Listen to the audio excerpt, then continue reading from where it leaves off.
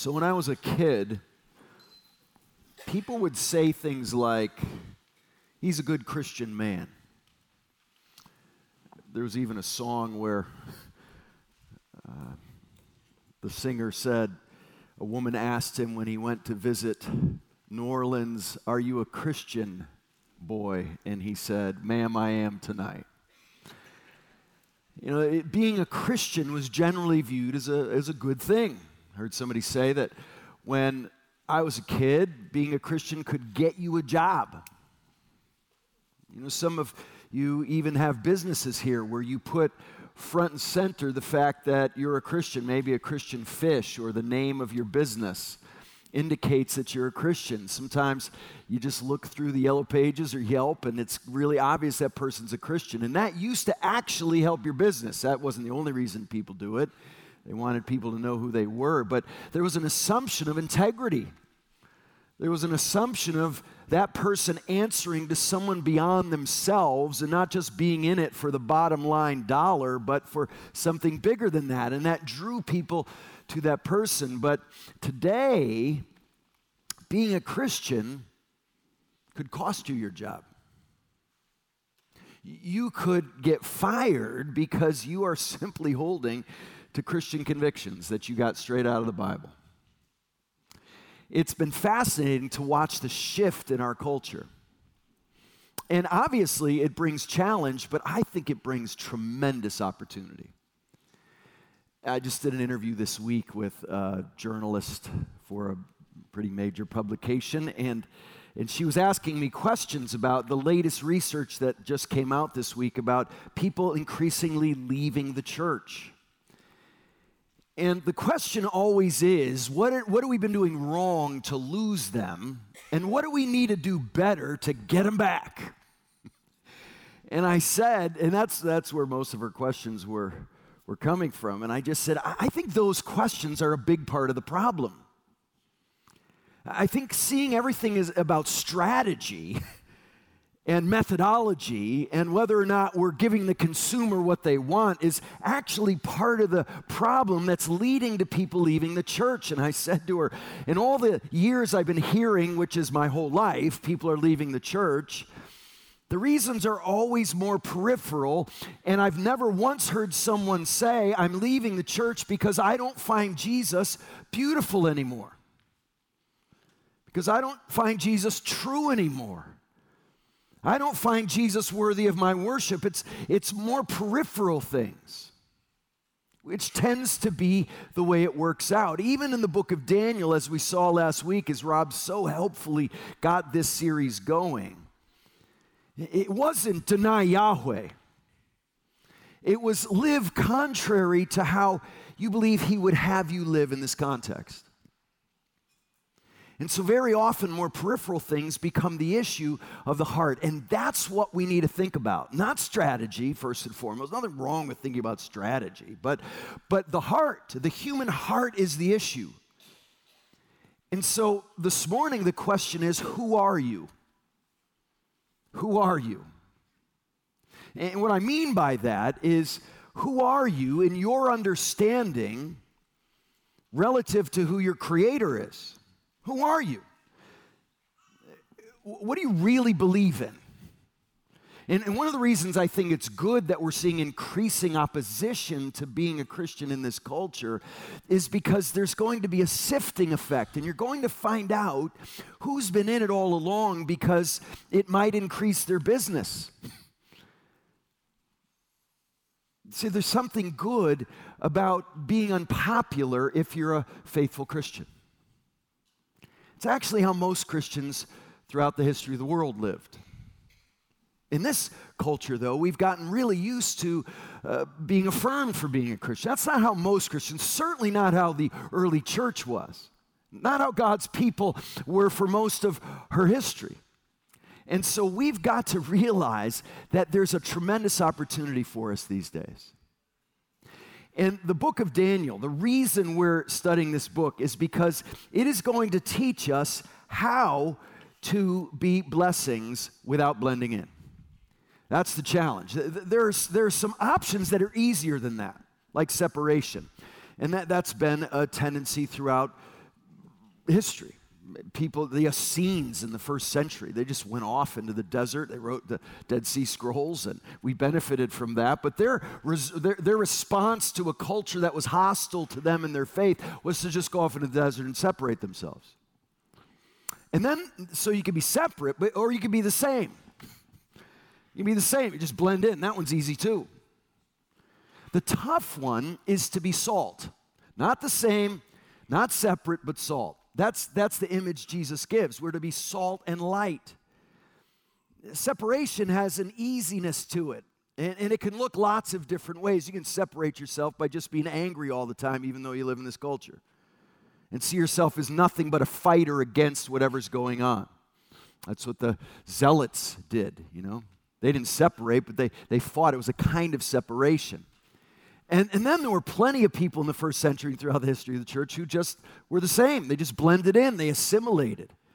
And we don't want to do that. We want to be in the world and not of the world. We want to understand what it means to be salt, not separate, not the same, but salt and light in a world that desperately needs to know the one who is the way, the truth, and the life. That's the purpose of our lives. Not to just be angry people, shaking our fists all the time, but having conviction that leads us to live lives of faithful integrity, and even in that being a blessing in a culture that is increasingly in opposition to us. And so the reason we wanted to go through this is because of how helpful the context is here in the book of Daniel. And so who you are really is what you believe deep down. The story of Daniel helps us learn wisdom from people who are in an oppositional culture, living lives of conviction and character. And that's what it boils down to. Who you are is based on what you believe. And so, just by way of reminder, the people of God are in exile. And someone who's in exile has been expelled from their home or country by an authority and dwells in a foreign land. That's the state they're in. And the book of Daniel is, among other passages in the Bible, representative of what we call the exilic period. And most of the people of Judah lived in captivity of Babylon or its related territories. And there are specific books, Ezekiel, Daniel, Esther, and those Psalms I have up there that highlight reality in this foreign land. There's no better example of this than Psalm 137.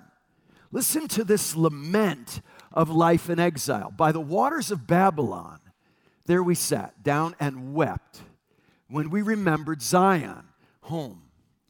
On the willows there we hung our lyres, for there our captors required of us songs and our tormentors mirth, saying, "Sing us one of the songs of Zion." How shall we sing the Lord's song in a foreign land? That's the question. That's the question before us every day of our lives in our context. How do we sing the songs of Zion? How are we representatives of those who worship the King of Kings, those who worship the true God in a world of competing idols everywhere we turn? How do we sing the songs of Zion? How do we worship God faithfully in an increasingly oppositional culture? That's the big question. And so we recognize we can relate to this. You may be saying, what in the world does this have to do with me, the exilic period? Well, in the history of Israel, they lived in the exilic period. But if you're a believer in Jesus, if you have trusted Christ in saving faith and follow him, you are in exile. That's what the Apostle Peter says. Beloved, I urge you as sojourners, travelers, journeyers, and exiles to abstain from the passions of the flesh, which wage war against your soul. Keep your conduct among the Gentiles honorable. Don't shake your fist in their face all the time. Don't be just angry all the time. Be honorable. Keep your conduct honorable so that when they speak against you as evildoers, they may see your good deeds and glorify God in the day of visitation. Is that beautiful? You might not feel like an exile. Maybe you're getting angry because you're increasingly feeling like an exile in an American context, which has been generally pretty affirming about the Christian worldview, but decreasingly so. But realize there's something good about having to feel like you're not home. Because you're not, if you're a Christian. You're on your way home. And this world belongs to God. And Jesus is in the process of taking back his world and advancing his kingdom. And his church, the people of God, are the primary instruments through whom he's doing that. But we're not home yet. Mature Christians are homesick people. They don't think the answer is in making Babylon Christian. They don't think the answer is in fixing secular cultures to be Christian. I don't see that at all in the Bible. What I see is be the people of God with faithfulness, and people will be drawn in not to a more Christian secular culture, but into the kingdom of God by faith in Jesus, and they will join you as an exile. And so we've got to see a radical difference between the kingdom of God, of which we are citizens as God's people, first and foremost and foundationally, and this fly-by-night citizenship we have, even in an incredibly wonderful country like the United States. It's going to come and go. Like every other human institution, the only institution that will endure is the church, the people of God that comes from every tongue, tribe, nation in the world. And so seeing things as exiles is essential for us. You know, it's unfortunate that when Americans hear the word pilgrim, they think of Thanksgiving. A pilgrim is somebody who's not home. They're on their way. And that doesn't mean we don't try to be salt and light in the way we think and talk and discuss and debate and vote and invest money and time and energy into all kinds of causes. It doesn't mean we're not engaged, but we go about it very aware that our citizenship is in heaven. That's where the only hope truly lies. And so we've got to be people who see ourselves as sojourners, on our way home, homesick, but hopeful, because we know we're going to get home.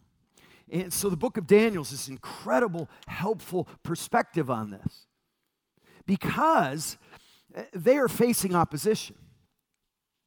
They're facing outright rejection. They're facing persecution. I think we're mostly in the opposition phase in this culture. Certainly there's rejection too. I don't think there's the kind of persecution we see in the book of Daniel and all over the world, but it's increasingly hostile. So what does it mean to be faithful? It may be helpful to just think about the word culture. It's customs, arts, social institutions, and achievements of a particular nation, people, or social group. And so the Babylonians were brilliant in the way they brought the leaders from the nations they conquered to Babylon to enculturate them. And the way you enculturate is to indoctrinate. The way you get people part of your culture, embedded in it and absorbing it, is to indoctrinate, is to give them the teaching. And so as we saw last week, they had them read the main literature, and they became familiar with all the customs. And these guys did that. But with discernment, as we'll see, with a clarity about what's true and what isn't. They started to understand the culture better than the people who were from that culture. They were cultural exegetes. They were brilliant about assessing realities. Really what a culture is the values of a people group. It shows up in music and language and art and dance and the food and all these things. But it's really what you value. It's what's important to you. It's amazing that, most of us are Americans in here. Quite a few of us grew up elsewhere. It's one of the things I love about Grace. But in an American context, it's amazing how diverse the cultures can be in the United States. One of the greatest things about our country. I fly home to Connecticut, and it's a different culture. You get off the plane, you get on the plane, and you see people heading back to the Northeast, and they're talking different, their vibe is different, their way of relating is different. They call everybody hon and bud, and there's a familiarity that I immediately connect with. And I've been known to go visit my mother in Connecticut, but before I go to her house, I get off the plane in Bradley, and I drive to Worcester Street in New Haven to get pizza at Sally's. And if Sally's is too busy, I go to Pepe's just 100 yards away, because you can't get it here. It's a different culture. I grew up in a gritty factory town area outside of New Haven, very diverse ethnically and racially and culturally. And then halfway through my junior year, I moved to Thoennes High School, which is one of the most affluent areas of the entire country. I didn't even know high schools had soccer teams. I had no idea.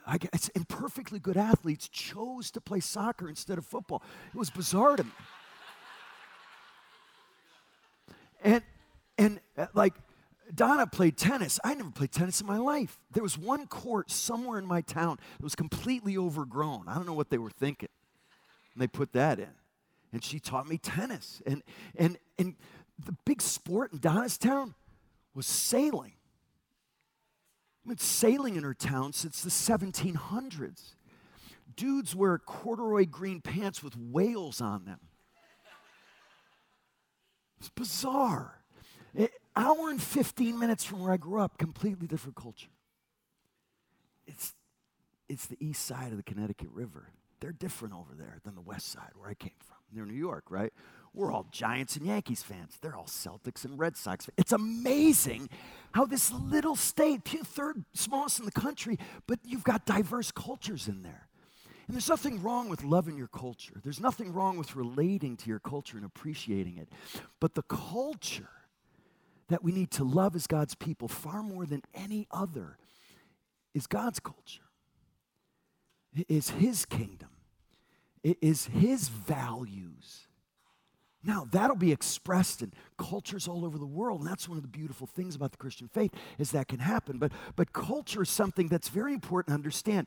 We need to realize that this church has a culture.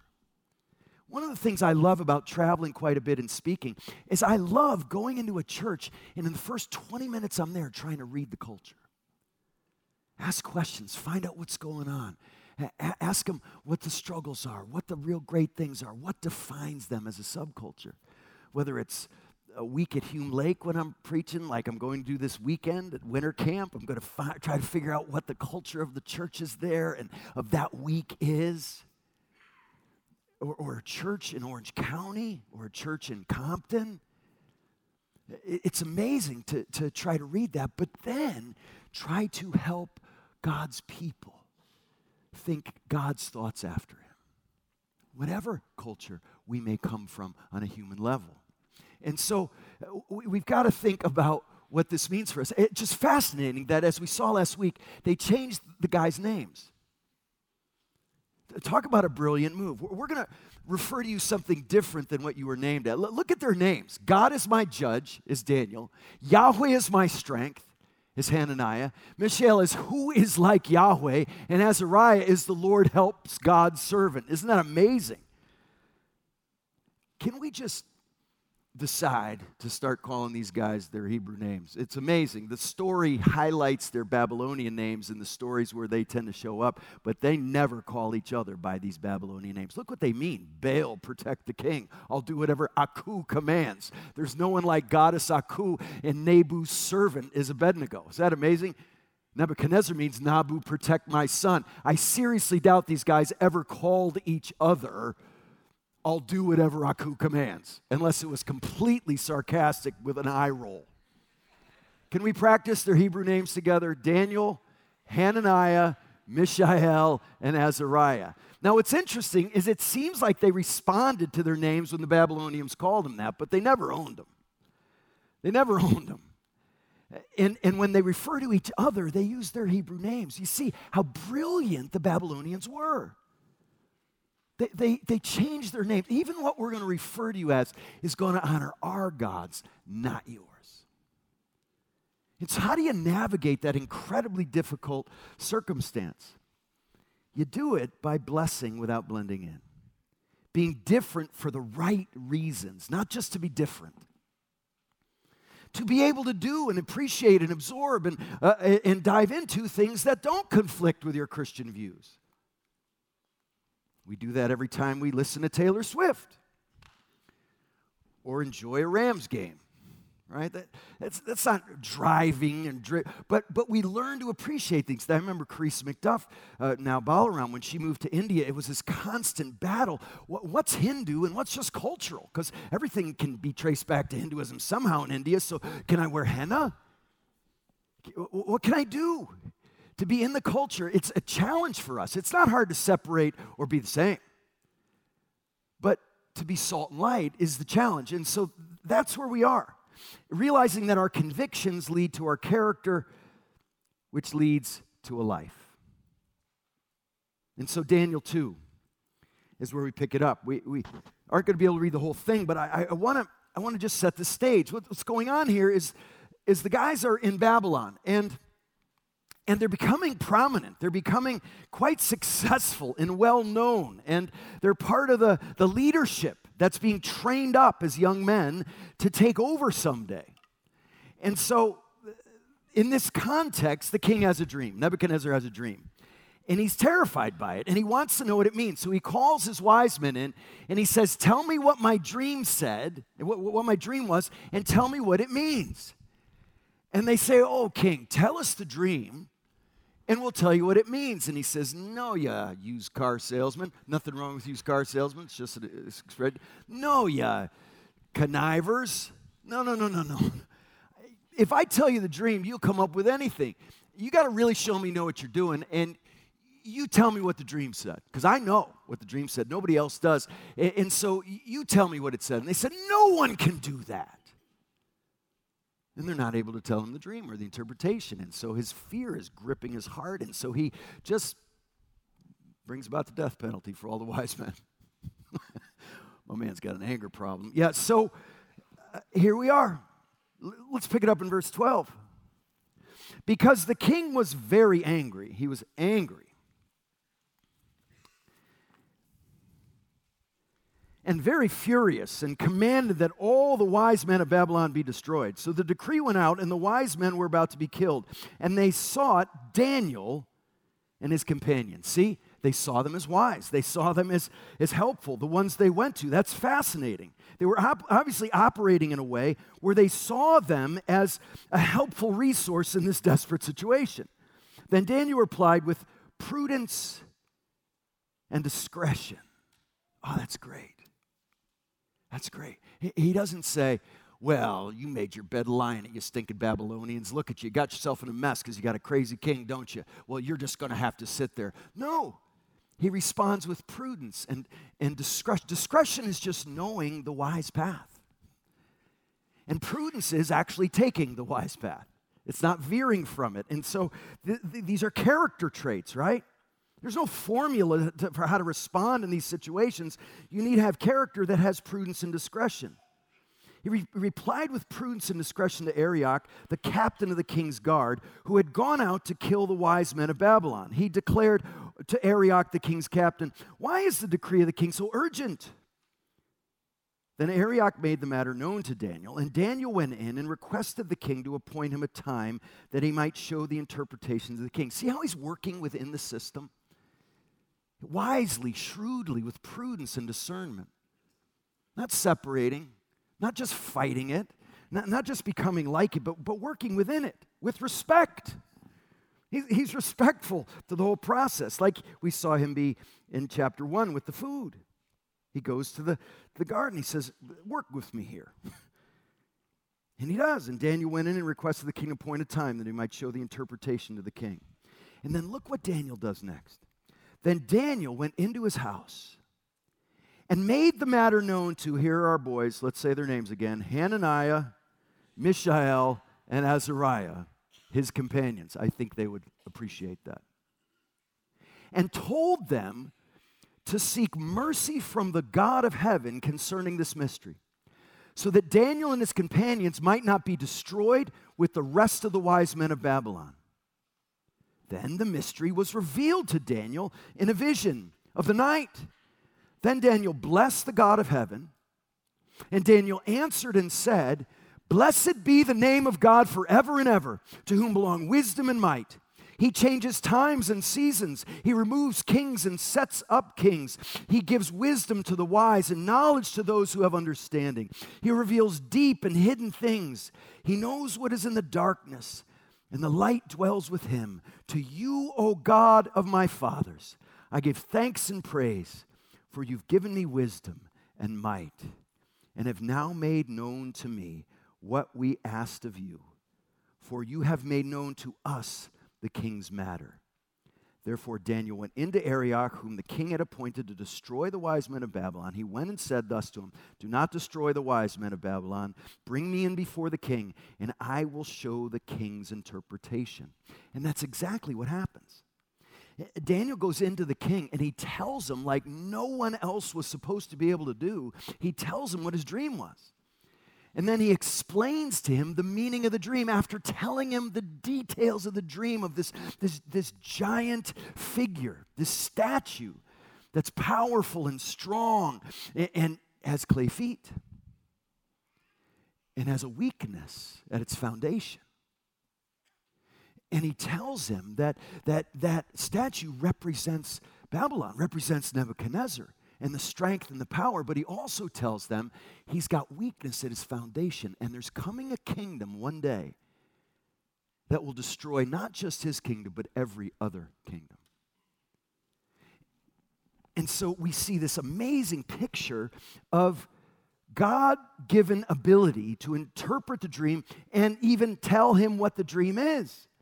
And Daniel wants to make sure everyone knows who should get the credit for this.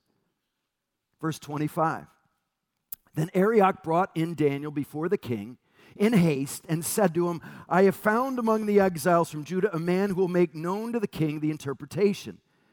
The king declared to Daniel, whose name was Belteshazzar, to him, are you able to make known to me the dream? And he is able to. That I've had in its interpretation. Daniel answered the king and said, no wise man, enchanters, magicians, or astrologers can show to the king the mystery that the king has asked. But there is a God in heaven who reveals mysteries. And he has made known to King Nebuchadnezzar what will be in the latter days. Your dream and the visions of your head as you lay in bed are these. To you, O king, as you lay in bed came thoughts of what would be after this. And he who reveals mysteries made known to you what is to be. But as for me, this mystery has been revealed to me, not because of any wisdom that I have more than all the living, but in order that the interpretation may be known to the king, and that you may know the thoughts of your mind. And so he tells him that interpretation after telling him what the very dream was. It's just incredible. And so there are really three ways Daniel and his friends respond to this threat to their lives. It's a tough situation. And so they come to Daniel, and how does Daniel respond? The first thing he does is what I would say pioneer. He pioneers, he prays, and he praises. He pioneers. What do I mean by that? He takes a lead. He's a leader. He's not just following the culture wherever it may lead. He's not following the political winds. That's probably what I'm so sick about with politics more than anything, is politicians just saying what they need to say for this current election to get elected again and keep making money somehow as servants, right? How's that working? You can't get a straight answer out of them. You ask them a question, they completely ignore it, and they just stick in their little party line they wanted to say. But here we have honesty. We have integrity. We have a completely different way of operating here. They tell the truth. And he tells Nebuchadnezzar, your kingdom's going to go down, but he's a leader. He's not even just a leader in Babylon in general. Daniel here is a beautiful example of a leader among God's people. Look what he does. He goes to his friends. What's Daniel's response? To strategize? To fix the problem? To go political? To go strategy? No, he prays. His first instinct is to lead. He goes to his friends. Daniel, verse 17, went to his house and made the matter known to Hananiah, Mishael, and Azariah, his companions, and told them to seek mercy from the God of heaven concerning this mystery. Dear ones, we need leaders among God's people. We need leaders, and that starts with being men and women of integrity. It starts with being people who are actually working hard and doing a good job at whatever it is we do. You know, if you're a plumber and you want to be a witness for Jesus, you know the best place to start that? Be a good plumber. Right? Adam, right? Isn't that what you do? I mean, what kind of witness is it if you're a lazy, slacking, good for nothing plumber and you want to tell people who you live for and who you're working hard for? First thing we got to do is just be committed to being good at what we do. And it doesn't mean we're perfect and it doesn't mean we're the best, but it means we're doing our best. And so we start by being good examples. The depth of their friendship is so obvious here. And you don't know how God's going to want to use you. And we need leaders among God's people. And this isn't a big deal. I love that some of us in our church are running for political office and supporting those kinds of causes and getting in positions of leadership in the culture. But fundamental leadership is in conversations with coworkers. Fundamental leadership is just who you are and what you talk about when you're with people across the street, when you hang out, talking on your sidewalk as the sun goes down. It's just being an influence in those sorts of ways. You know, I'm always trying to encourage my kids to not be followers, but be leaders. Not follow examples, but set examples. That's what the Bible calls us to. And I remember my son Sam, I would listen to his interactions with his friends back in junior high, and it was just, he'd come home and I said, did you guys talk about anything meaningful for the last 4 hours? Anything? I don't think so. Well, are you going to do anything about that? Dad, can't do that. You know how hard that is?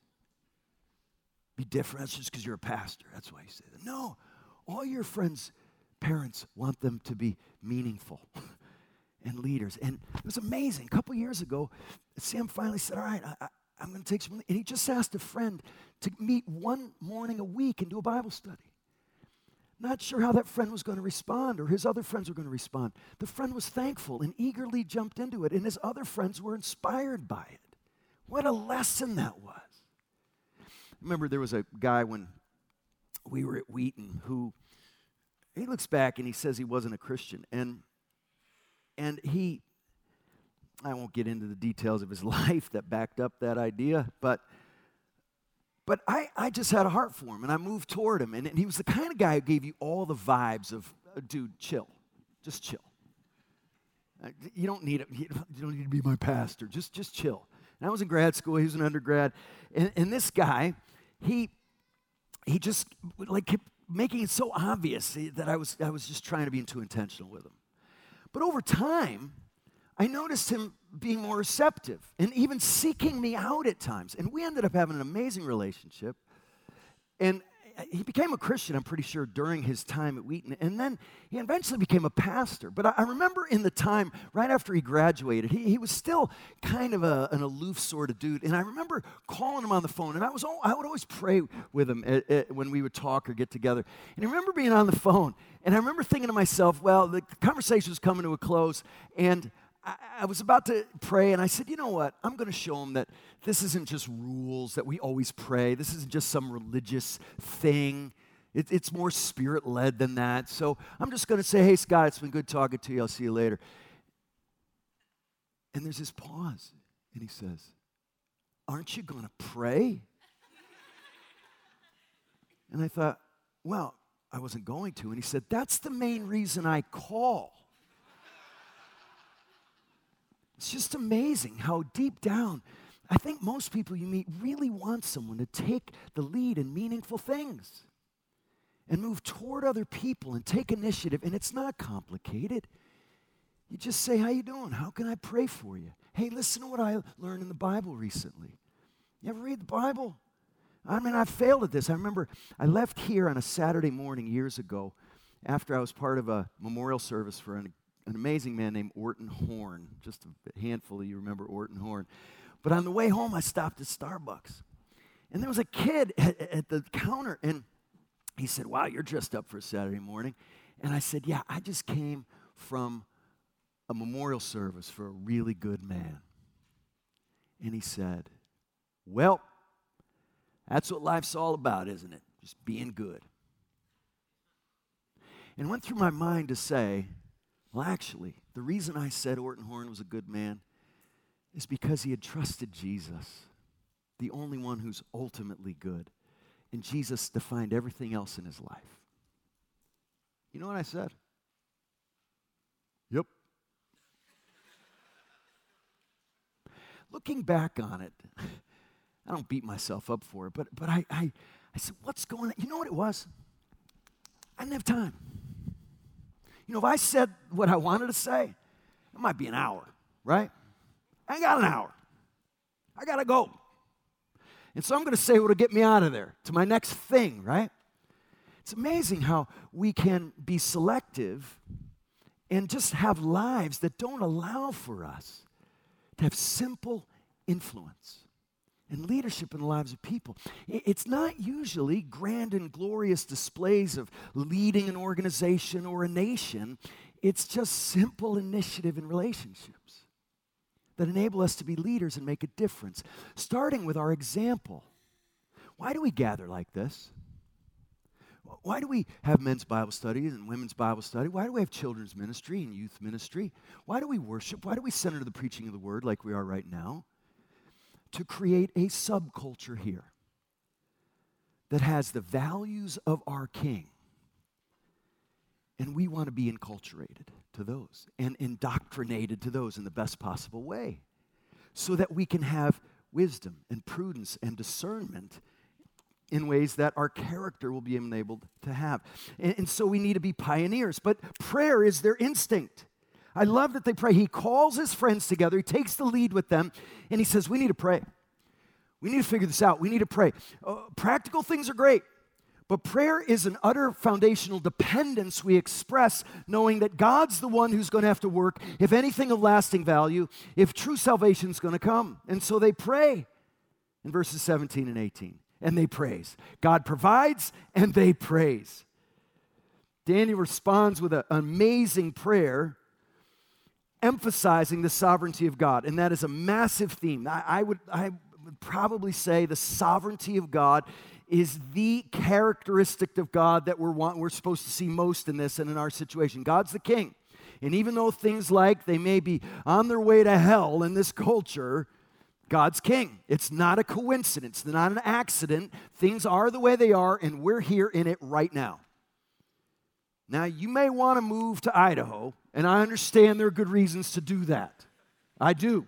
Really good ones. I understand, financial being one of the first. But if you're going because you don't like that it's getting harder to be a Christian here, rethink that maybe. Rethink that maybe.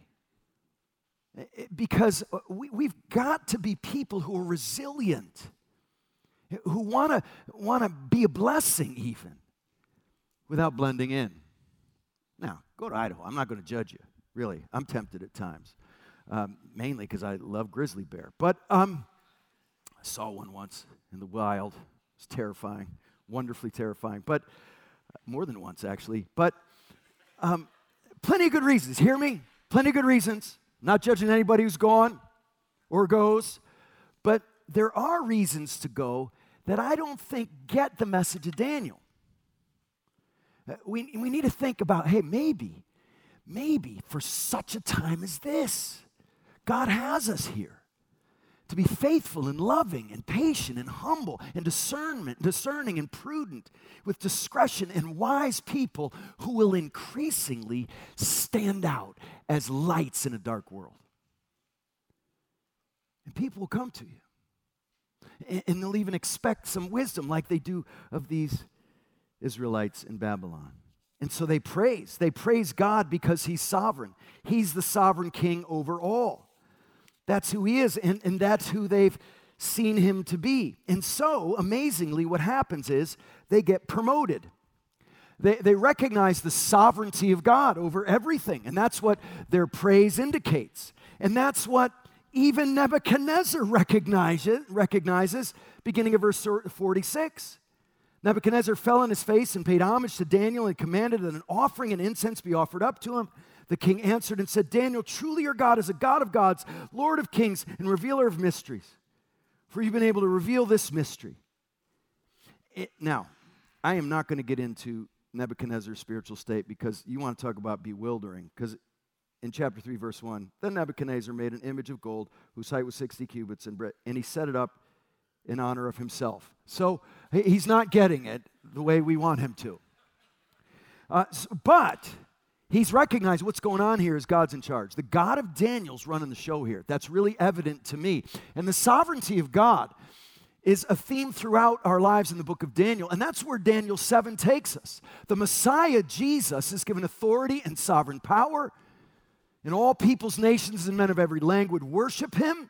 His dominion is an everlasting dominion that will not pass away, and his kingdom is one that will never be destroyed. And the kingdom of Jesus, which is prophesied in Daniel 7, is the one I believe that is indicated in this story of this stone that's coming, this kingdom that's coming, that's going to crush Nebuchadnezzar's kingdom and every other one. And he's the King of kings and Lord of lords. Now, Daniel and his friends, there's one more P, they get promoted. They get promoted through this. They pray after pioneering, and they praise, but out of their control, they get promoted. That doesn't always happen. Sometimes you lose your job. Sometimes you lose your head following Jesus faithfully. But no people of God ultimately ever lose. We all win. We're all on winning side because Jesus' kingdom will be the kingdom that reigns forever and ever. I'm going to skip that.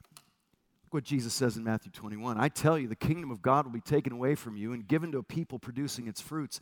And the one who falls on this stone, referring to himself, will be broken to pieces. And when it falls on anyone, it will crush him. Jesus will reign. But here's the amazing thing. The way he reigns is by becoming an exile. He enters our world, and this may be the saddest verse in the Bible to me. The true light, which gives light to everyone, was coming into the world. He was in the world, and the world was made through him, yet the world did not know him. He came to his own, and his own people did not receive him. But to all who did receive him, who believed in his name, he gave the right to become children of God. Jesus comes to his world that he created with the Father and the Spirit, and he's rejected. He's rejected not just by pagans, but by his own people. Jesus is going to bring us home because he left home. Jesus is going to bring the exiles into his home he's preparing for us because he left home and became one of us. And if you've never trusted Jesus, he is worth everything. He will redefine and rearrange and reorient and restructure and remotivate everything in your life. And that's not easy, but it's best. And so to live life in ways where we don't separate and we don't assimilate, we're not the same, but we're salt and light, where we're blessings without blending in, starts with a complete transformation of who you are when Jesus becomes your Savior and the Lord of your life. And if you've never trusted him, please make this morning that morning. There'll be people up here to pray with you, which is a great first instinct when God's working in your heart, as we've seen in this passage, who would love to pray with you and talk with you about this. But today is the day of salvation if God's been working in your heart. And for those of us maybe who've been walking with Jesus for our whole lives, as long as we can remember, it's always important for us to reestablish and reinculturate ourselves to God's ways because we're bombarded every day with contrary messages. Every day. And we open ourselves up to it like crazy on social media, filling our lives with, at best, emptiness. So let's fill our minds with the Word of God. Let's fill our minds with the worship of God because he's worthy. Let's pray. Lord, help us to be men and women of integrity and of conviction, and of character that comes from the transforming work of Jesus through repentance and faith in him and him alone.